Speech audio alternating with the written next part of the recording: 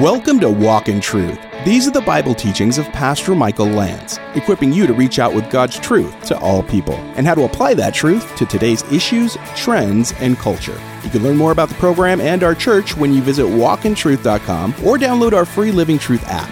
Now, here's Pastor Michael's teaching in Job chapter 17 called True Hope.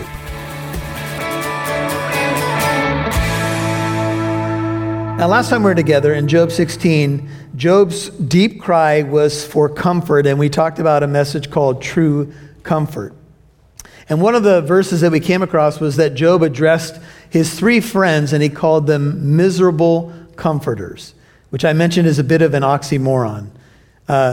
You shouldn't be a miserable comforter. If you're a comforter, you're a comforter, right?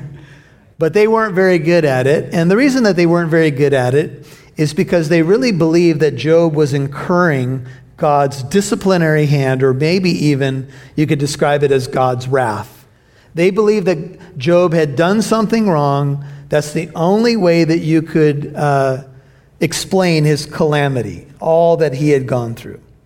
And so Job's heart's cry for comfort moves into a heart's cry for hope as we pick up the text in Job 17, verse 1. And Job, with what we might describe as a lamentation, says, Job 17:1, "My spirit is broken, my days are extinguished, the grave is ready for me." I think you could see in here a note of emotional intensity. I went back and I haven't listened to Pastor Chuck Smith in a long time, but I listened to a little portion that he did in the book of Job, and he was saying that when you imagine the interchanges between Job and his three friends, you have to understand the culture. And in that culture, and if you've ever been to Israel or dealt with people from that part of the world, you know how they can be. They're very intense in their communication. In fact, last time we went to Israel, we were on the bus and we had two brothers who were driving us around, and it was amazing to watch their reactions to traffic. And in that part of the world, honking your horn is not the exception, it's the rule. So here, when you hear a horn honk, you're kind of like, what's going on? Or it's a car alarm. But there, honking the horn multiple times is the norm. And it'd be something like this. A car would turn right in front of our bus, and he would go, honk, honk, honk, honk, and he would go, and then he would look at his brother while driving the bus, and his brother would go, I don't know. And back and forth that they would go, and we'd be going, watch the road, watch the road. This guy, though, was an incredible bus driver. He was able to maneuver this bus. But it was always so funny how they would go from being all fired up to then they would be laughing the next moment. And like, these people are intense. This is just kind of how they roll. Now, I come from an Italian family, and my wife is Irish, which I guess they're pretty close in terms of emotional intensity. But I remember when she first was being introduced to our family, in order to be heard at a family dinner table, you have to just talk louder than the other person, right? So, and then Brenda would just have to, raise her voice to be heard. Hey, I'm over here. Anyway, it's hard not to kind of join in with that mode, right? When people are intense, you kind of get fired up too. Anyway, so maybe we should see when Job says, my spirit is broken, my days are extinguished, the grave is ready for me. Maybe it's more intense than we might see it as someone in the West. One writer says, Job is likely concerned that his disgrace will follow him to the grave. See the end of verse 1, the grave is ready for me. The word used for grave there is the word for a common grave.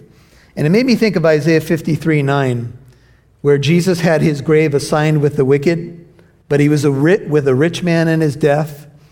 And we know that it was the tomb of Joseph of Arimathea that ultimately became the temporary resting place for Jesus, right? Just for a little bit of time until he rose from the dead.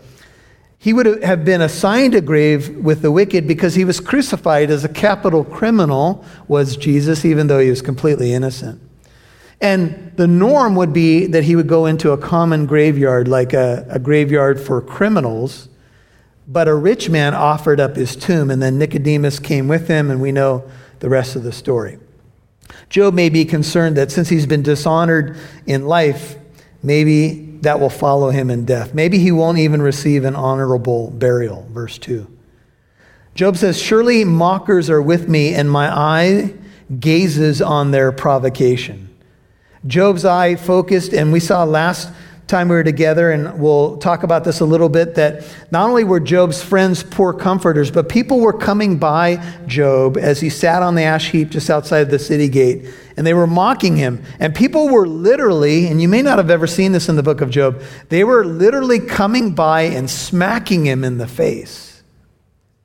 And I think there's no other way to take the verse than literally slapping him in the face. And we drew parallels between Job and the book of Job and the greater Job, Jesus, who literally received slaps in the face, and people were mocking him and wagging their heads and gaping at him and saying, you said you're the Son of God, come down from the cross. And remember all that Jesus faced.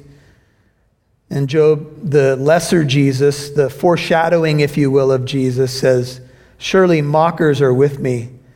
My eye gazes on their provocation. The language seems to be that all Job could do was look at them when they were mocking him. He had maybe no words, no response. We know that the Lamb of God, Jesus, was silent before his accusers. He opened not his mouth, even though he easily could have, brought the fire of God. Job was broken. A lot of his brokenness had to do with those who were mocking him, plus his situation.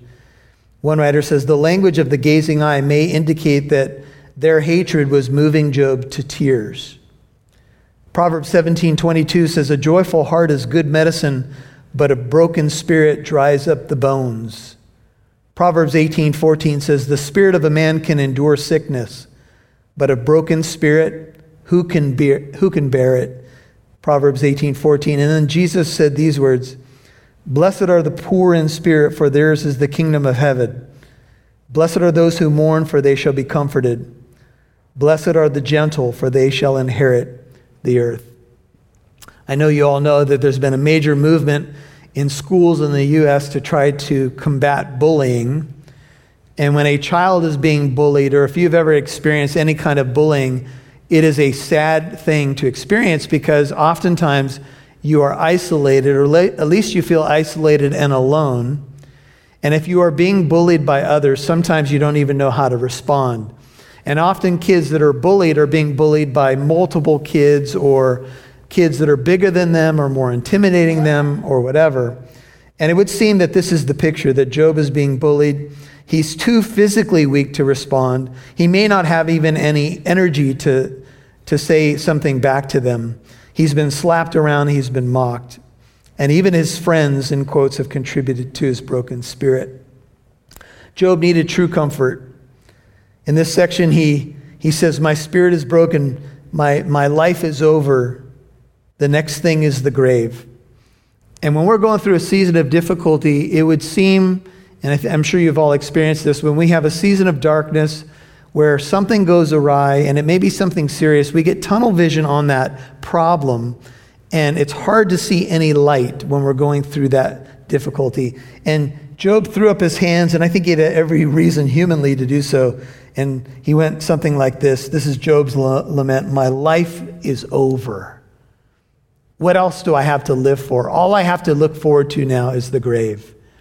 And sometimes when we've gone through a tough season, when we've had a bad turn of events, when we get some hard news, that's where we end up. We end up thinking, my life's over. How am I going to live from this point forward? How could anything that I dreamed of come to pass now? And I want to just tell you to hang in there. Because sometimes when it feels like our life is over, that's only because we can only see it from a limited perspective. We all know the end of the book of Job, and we know that Job's life was not over. Job had a long life ahead of him. He was going to see multiple generations. God was going to restore back to him double, but Job just couldn't see it at the moment. And when we get tunnel vision in the moment and we get desperate, we think, everything's tilted in one direction and there's absolutely no hope. Just remember that the God of hope loves you, and he can work things together for good even when we can't see it. Now, in the book of Lamentations, for those of you who would like to turn to Lamentations, you got to go to your right. And it's Isaiah, Jeremiah, Lamentations, Ezekiel, Daniel. I want to show you this particular verse because it has both the brokenness and the hope in it. And this is a lament over the destruction of Israel.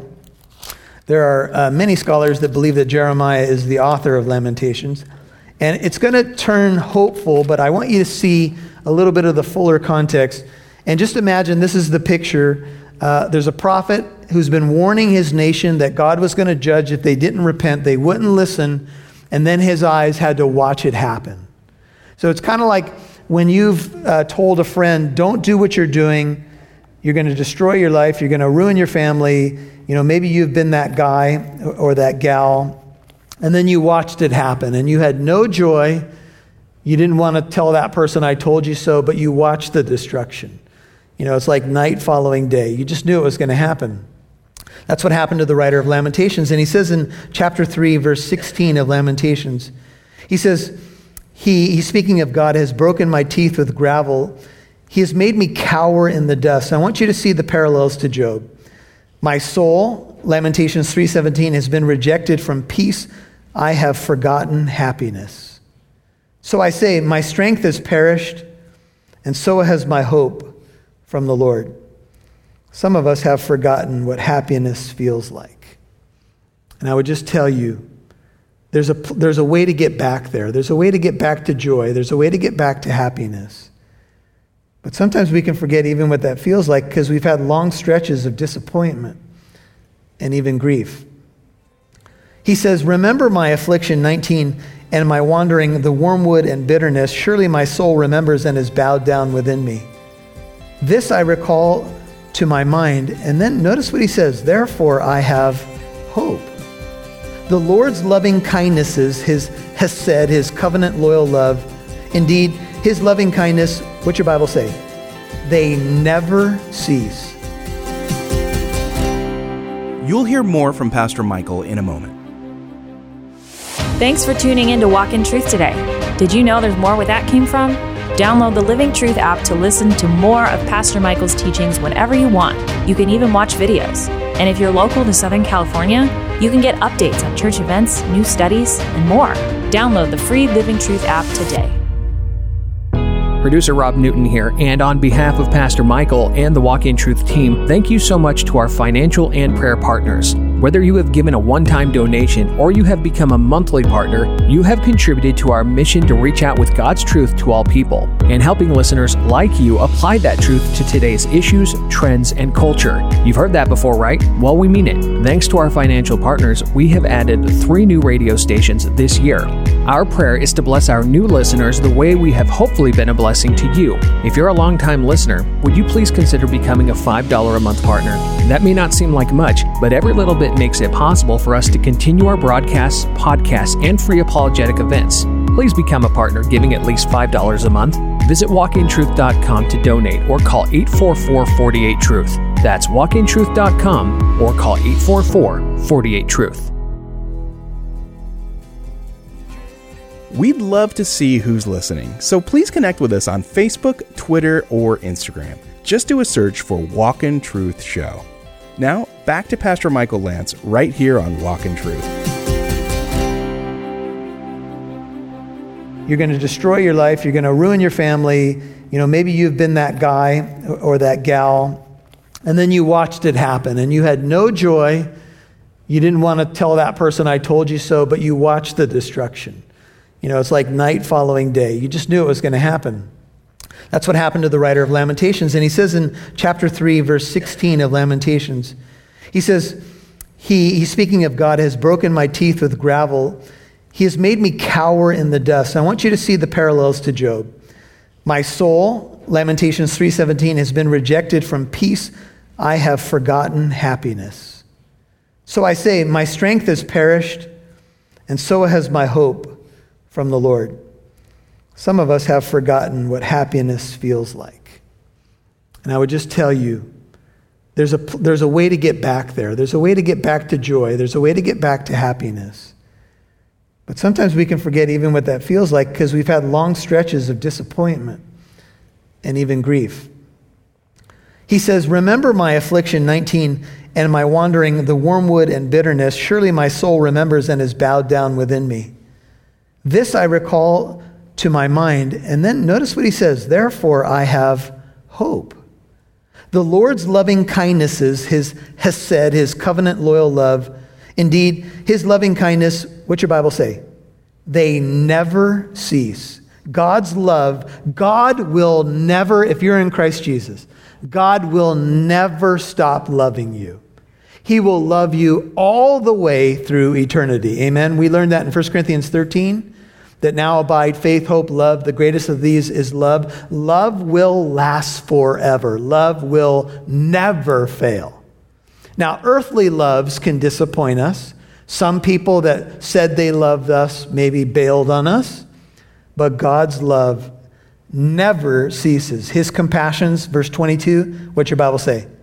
They never fail, never. They are new every morning. Great is thy faithfulness. The Lord is my portion, says my soul. Therefore, I have hope in him. Notice how the writer of Lamentation goes from grief to his reality and the difficulties around him to hope, because he finds his hope in the Lord. He says, the Lord is good to those who wait for him or hope in him. To the person who seeks him, it is good that he waits silently for the salvation of the Lord. Now, you might be in a tough spot, but I would imagine that most of us are not probably in as bad a spot as Job or Jeremiah. Amen? We're not watching the destruction of our nation after warning our nation for years. We haven't lost maybe, our entire estate and family, etc. But these men, they had to turn back to God. They had to lean into God. Back to the book of Job. In Romans 15, this is just something to write down for your notes. This is 3 through 5. It says, even Christ did not please himself, but as it is written, the reproaches of those who reproached thee fell upon me. For whatever was written in earlier times was written for our church instruction, that through perseverance and the encouragement of the scriptures we might have hope.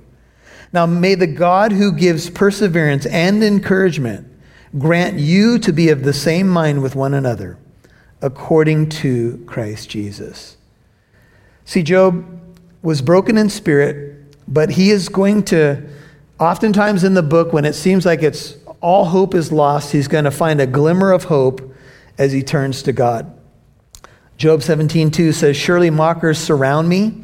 My eyes must dwell on their hostility or their provocation. If you have a New Living Translation, it says, Job 17:2, I am surrounded by mockers. I watch how bitterly they taunt me. Once again, we are reminded that Job was surrounded by people that were bullying him and taunting him. That is a terrible feeling to be on the receiving end of mockery. It's easy, for some people, it's easy to dish it out, and it's not so easy to take it. Amen? Some of us are good dishers and not good takers. And sometimes we do things in good fun with friends and we know what the boundaries are. But have you ever noticed you could be going back and forth even with a buddy and cross that line and the buddy goes, oh, ow, ooh, this belongs to you. And you say, no, it's yours. Well, that's how Job felt. The mockers were there. And there's a parallel between Job and the Messiah. Job had to watch his antagonists who would just stare at him, and Jesus was affixed to a cross, and he had to just stand there, lay there, and take it. Unless he supernaturally delivered himself, which he couldn't do because he was paying for our salvation, he just had to take it. Can you imagine being the God of the universe? You have all the power within you to end it in a microsecond, but you got to take it. And you're doing it for the ones that are mocking you. And incredibly, from the cross, Jesus says, Father, not destroy them, but Father, forgive them, for they don't know what they're doing. And I mentioned in a recent sermon, sometimes I have to say, Father, forgive me. I knew exactly what I was doing. And I did it anyway. Lay down now a pledge for me with thyself, verse 3. Who is there that will be my guarantor? If you have a NIV, it reads quite differently. It says, give me, O God, the pledge you demand. Who else will put up security for me? Job knows his friends aren't going to do it. And though verse 3 is difficult, I think to translate, I think the NIV makes it sound like Job is saying God is demanding a pledge from him, but I think it's the opposite, like the New American Standard and others. Job is appealing to God to put up security or a pledge for him. When you put up security or a pledge for a person, you ever co-sign for a loan, put up earnest money in a business deal, what you are saying is that you are taking responsibility that the deal goes well or the person pays. And Job is looking for some sense of security right now. He's saying, I need a pledge. I need some help. And even though Job wrongly has concluded that God is the one doing everything to him, he also asked God for a pledge. He also asked God to be his security. And in the last chapter, we saw that he said, my advocate is on high. Job still has faith. And he's saying, would you be my surety? Would you be my advocate? Would you guarantee my security? Psalm 119, verse 121 and 122 says, I have done justice and righteousness. Do not leave me to my oppressors. Be surety for your servant for good, or give your servant a pledge for good, ESV. Do not let the arrogant oppress me. That's Psalm 119, 121, and 122. Lord, would you interpose this with an oath? Now, many of you are familiar with the book of Hebrews, and in the book of Hebrews, the writer of Hebrews is addressing a group of early Jewish Christians, or at least professors to the Christian faith, who were going through a very difficult time, having property seized, being kicked out of the synagogue, maybe losing family relationships. It may be that there were family members that said, if you trust the Messiah, you are no longer my brother, no longer my sister, you're no longer my son. It was that radical. You're kicked out of the synagogue. We won't do business anymore. Maybe even seizure of property. It was very ugly. And in that particular section, I'd like to turn there because I think you're going to find some hopeful stuff. It's all the way in the book of Hebrews, Hebrews chapter 6, where the writer talks about the hope that we have is what? You remember, Bible students? It's the anchor of our souls. The hope we have is the anchor of our souls. You've been listening to True Hope, Part 1 on Walk in Truth. That's Pastor Michael's teaching in Job chapter 17. If you missed any part of today's program, you can listen to Walk in Truth on our free Living Truth app or wherever you get your podcasts. Hey, just a reminder that Walk in Truth is a listener-supported ministry. Your donation helps us broadcast on this station and provide the podcast for free. It's also part of how we're able to offer our 633 apologetic events for free. There's a lot behind the scenes to help create this radio and podcast program too. So we're very grateful to our financial and prayer partners. Seriously, thank you. Now, if you're a longtime listener of Walk in Truth, would you please consider becoming a monthly partner of at least $5 a month? Every bit helps, so please pray about it, and then visit walkintruth.com to donate. If you can't give right now, would you please become a prayer partner with us? And just keep this ministry in your prayers. But if you can give a donation, please visit walkintruth.com today. Now here's Pastor Michael with a final word before we go. Well, maybe you hear a message like True Hope and you're saying, man, I'm at True Hope. I'm at the end of my rope. I feel like I'm all out of hope. And that's a tough place to be. But you know, God is described in the Bible as the God of hope. That's who he is. He's the God who is hope. Jesus Christ is our hope.